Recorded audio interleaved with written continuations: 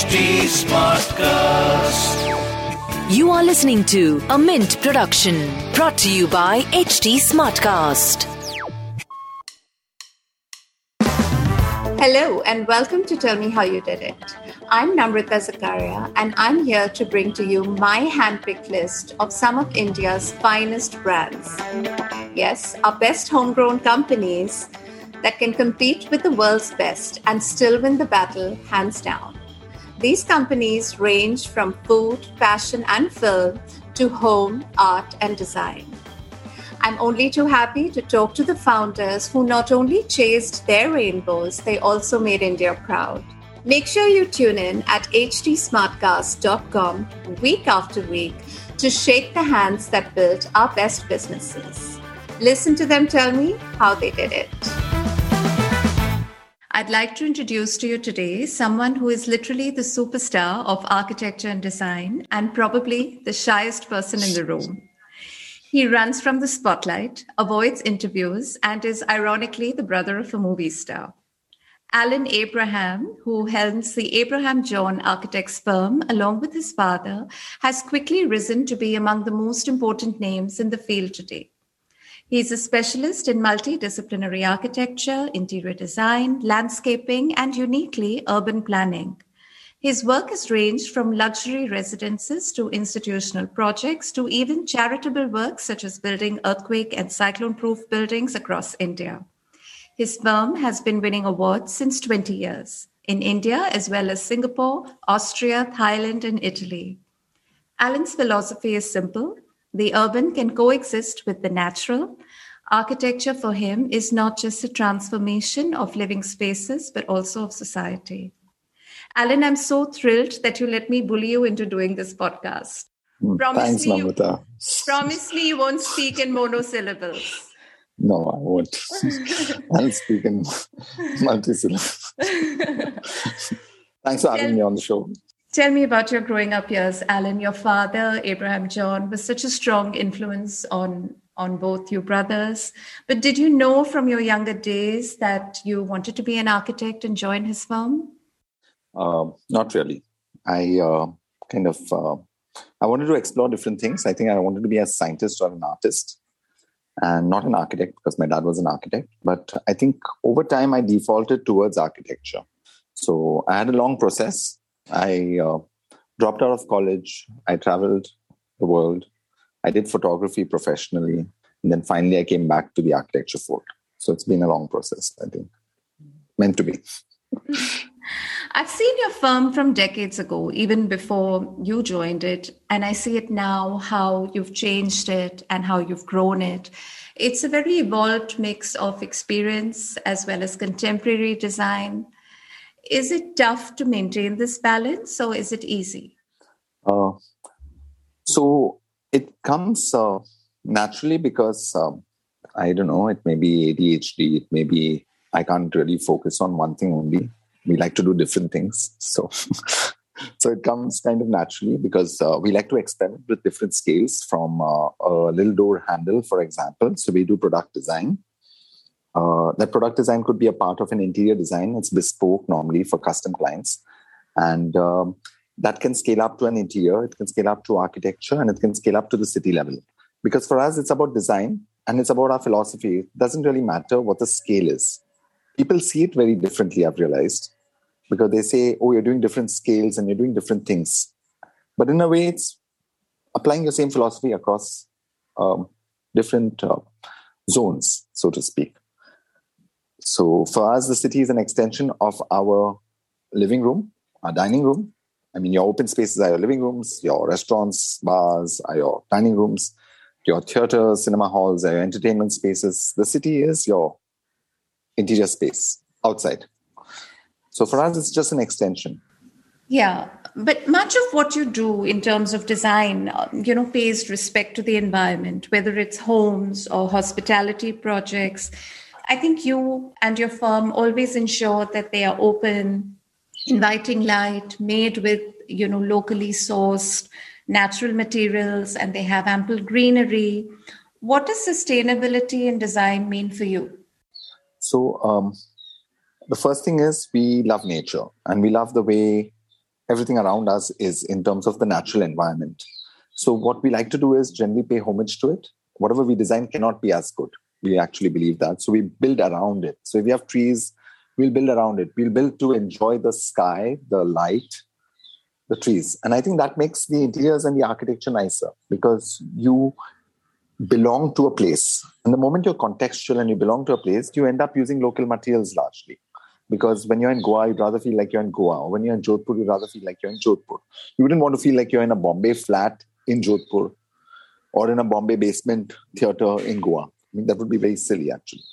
It kind of beats the purpose of going anywhere. You want to experience the difference in cultures, the difference in food, the difference in smell, sound, sights, temperature. The same way the architecture has to respond to the climate and to the localization, right? So it's a very natural extension again. It's nothing like magic. We just respond to the site. So we build very site-specific homes. And today, sustainability is a buzzword. It's something that people like to speak about. So yes, when you build local and you build responding to your climate and responding to your location, then you're being contextual and you're being sustainable to that, to the extent you can. Of course, it's debatable if you're doing a 5-bedroom villa with a swimming pool. Is it really sustainable? I don't think so. Though it is definitely a more sustainable one than another 5-bedroom villa. So I wouldn't say we are sustainable because if you build anything, you're not really sustainable. How is it convincing clients? Because if it is a 5-bedroom villa and they do want Travertino marble or something really Swissy and expensive, like how do you swing that? Okay, so clients are cost conscious always. So the best way to convince clients is to equate things with costs. Now, if they want to save money, we tell them bill less. We're happy to bill less. But normally they don't go for that. But yeah, then we tell them, maybe you don't want to use such expensive materials. We don't really need those because this looks just as good. Yeah. And of course, there's also the fees. So they save a lot on the fees too. Yeah. When you say sustainability is a buzzword, you're spot on because there is a general trend in design by architects and interior decorators used Indian techniques in craft or sourced locally, just because it's like the new black, right? But as a consumer, as a client, how does one decide on who is a green architect and what are the questions one should be asking or the red flags that one should be looking for? So firstly, everything is partnership. It's not only the architect and it's not only the client. It's always marriage, right? So it's very important that people synergize. So normally clients who want such a thing, they come to us or they'll go to a person who will give them that kind of service where they kind of a little more environmentally conscious and other things, So it really comes down to the client and his reference of what he desires. Very often people have this thing like, we'll put LED lights and we're saving the environment. They're not because they're still running the air conditioner, which consumes far more. So one cannot change personal habits, but if one designs sensibly, I cannot speak really for the client because it's a little difficult for me to see the other side very often. We understand where they come from, but we cannot think in those myriad ways. What we can think of doing is creating an environment where potentially you end up saving on air conditioning, you end up saving on the heat load. You orient the building in such a way that the wind works well, the light works well. And these are basic principles that actually have been practiced for a long time. It's not new now with sustainability. Sustainability is a buzzword currently, but traditional Indian practice has been sustainable. Yeah, it's just that at a point, people move towards capitalization where there's a lot of growth, where there's sudden exponential growth. Yeah. And people lose their sense of bearing. So you lose the sense of like, suddenly you're exposed and you can get material from all over the world. Yeah. And you have the money because you suddenly earned a lot. And then you want a lot. And you don't know where to limit yourself. So it kind of gets like fusion food and stuff. It's different. So yeah, whatever. The Bombay Greenway project, which is your pro bono arm, I think it's the most exciting thing I've seen a design firm do today. This obviously undertakes public work projects. Tell me all about it. I know you've done the St. Stephen's steps, which lead up to Mount Mary in Bandra, which are much publicized and photographed, and they do events, and it's fantastic. You've also done the garden outside Mannat, right? Is that Shah Rukh Khan's house? Yeah. Just tell me about Bombay Greenway, what your idea is behind it, what motivated you to do this, and just a little bit about your projects. So Dad and I practiced together, and Anka, my wife, when she came to India, she's not from India, she's from Europe. When she came down, she joined our firm, and then she saw that we were grumbling a lot. Like, oh, the outside could be much better. This can be done so well. We're designing here. The interiors are so nice. When we go out, it's not as nice. And she comes from a country and a civilization where the outdoors and the public space is celebrated. So she was very clear. She said, stop grumbling, start doing. And that's how the Bombay Greenway was formed. So basically, Anka motivated us. And so the three of us formed this research and design arm for pro bono activities, actually to encourage the city to treat itself like an individual entity would, like any corporate would, like any private client would, and to treat its spaces better. What we've noticed is there's recurrent spend on footpaths, and the footpaths are still unusable. There's recurrent spend on several items, but we don't get the quality we deserve because they don't build well, build once. And the city as a whole, the people in particular, are very busy with their own personal lives, like they should be, but there's no civic sense and there is no community sense. So what happens is very often we ignore the larger interest for our self-interest. And that can be counterproductive because the larger interest is our self-interest. So what we have done is through design. Also have the culture of public spaces, especially in Bombay, which is so crowded. Everyone lives like higgledy-piggledy. We were discussing this earlier. What is our public square? It's the Gateway of India. It's maybe the Marine Drive Promenade or the Carter Road Promenade, Juhu Beach, where are... Right. And that's not enough for a city of our size. So where are our public spaces? So it's ironic. Yesterday or today, the new rules have come in, and COVID spreads more indoors than outdoors. But the government, in its logic, in its sense, has kept restaurants, bars, cinema halls, party places all open, albeit at 50% capacity. But this is a super virulent strain of virus, right? It spreads. Yeah. 50% doesn't matter.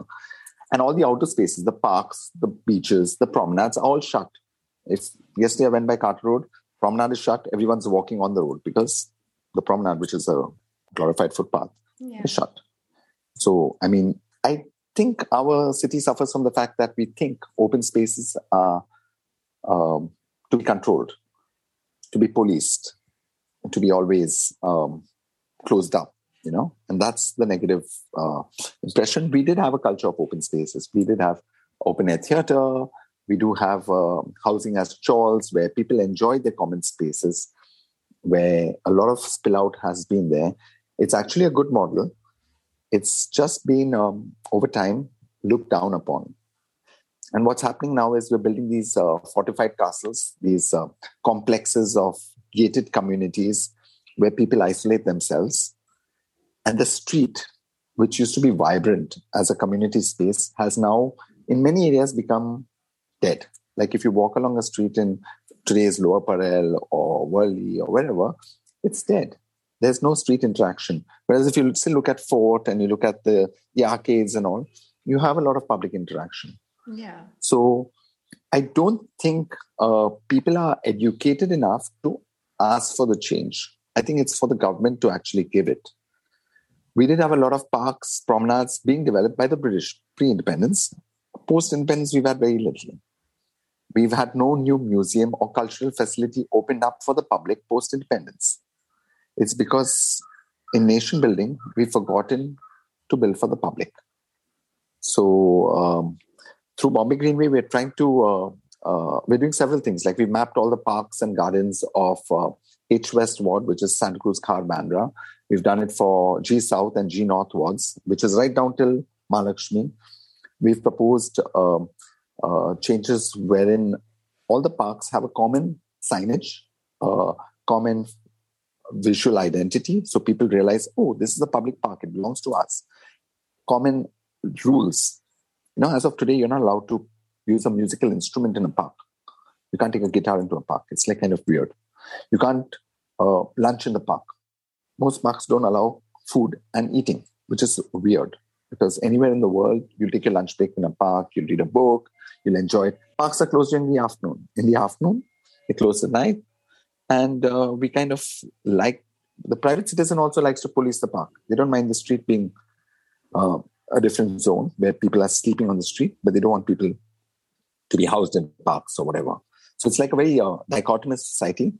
And this is leading to its downfall. So you have parks, you have beaches, you have open spaces, you have promenades, you have the streets. All of these are your public open spaces, which people should be enjoying 24/7, irrespective of your social strata or your economic strata. So you kind of, even if you're doing well in life today and then tomorrow you don't do well in life, you still have access to, and this is super important, clean air, okay? And open spaces so that you have a healthy mind and a healthy body. Today in COVID times also, we need to exercise outdoors, get sunlight, and breathe fresh air. That's far more important than being in a restaurant or keeping so-called economic activities on, because people don't realize that open spaces also have an economic impact on the city, which is far greater. Mental health is important. It cannot be calculated. Physical health is important. All these things affect the economy. And it's not just about keeping private businesses or certain things open to kind of give the appearance of like, a semi-lockdown kind of a thing. But it's kind of weird. There has been much criticism of state governments everywhere that seem to have closed in on open spaces. But you've also been making a lot of videos on how to optimize gardens in and around the coastal road area in Bombay. Is this something you're working on with the state government, or is this an independent exercise? Well, it's independent, but we are working and communicating our ideas to the state and the city government. The government's not appointed us, but we are proposing to the government because we think it's important to do that. It's important to tell the city and the state, look, I'm paying my taxes. I deserve a great city. You're spending a lot of money. For example, you're spending a very small sum of 21,000 crores, which will go up on the coastal road. The road is 8 lanes, for which you need 35 meters at most, as per their drawings. But you're reclaiming 200 meters. So maybe, as I would tell a private client who came with a sea-facing apartment, I would not put a passage by the sea-face view. I'd put your bedrooms, your living rooms, your common areas by the sea-face view. And I'd move the passages to the rear. And this is what we're telling the government. You can't put the road by the seafront. You need to move the road in towards the city and keep the open spaces out where you have a vibrant, beautiful waterfront. Because as it is, they're kind of destroying nature and reclaiming a lot. And the damage has been done. So the question is, how do you realign a road without changing the costs? And this doesn't change the costs. It only changes the cost because but this is a very if you take it and go ahead with the wrong. It's a very simple idea which we're trying to say. So, take for example, Worli Sea Face or Haji Ali. You already have a coastal road. It's called Worli Sea Face. Yes. It used to be by the sea. Now you're building another coastal road. But you're building another coastal road 200 meters out. And you're trapping 100 meters of open space in between two roads. Tomorrow, who will go to an open space between two roads? I mean, that's kind of counterintuitive. And tomorrow that open space can be developable. Because governments change, right? This government says, and I believe it won't build on the open space. So I do believe in the government. But politics is being played and sometimes people change things. And we cannot let the whole city be a bargaining tool, right? I mean, we can't hold the whole city to ransom. If we build the infrastructure in the right place, because the infrastructure will stay far longer than any government. Okay, it's going to stay for 100 years. They've just completed a 2-kilometer long tunnel under Malabar Hill from Priyadarshini Park to Marine Drive. But they've badly designed the ramp from Chowpatty, where the exit is, to Marine Drive. And the ramps are coming out on the extremities of the road.